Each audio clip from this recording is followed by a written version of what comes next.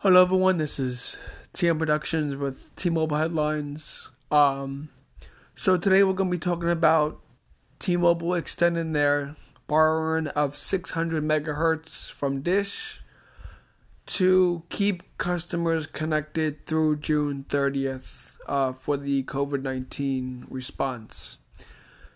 This is good news, although you can't enjoy a network that you can't connect to fully.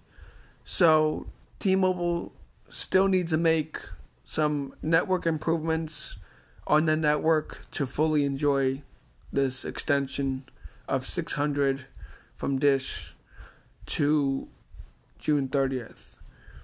So, like I said, the last one, T-Mobile needs to step it up, and they need to start taking the network serious, because the network is flopping and everything, and AT&T and Verizon are literally going to be going past them in network improvements.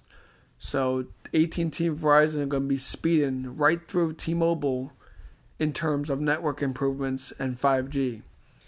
So again, T-Mobile, if you are hearing this, you really need to step up your network and get your network up to par, because it's not up to par.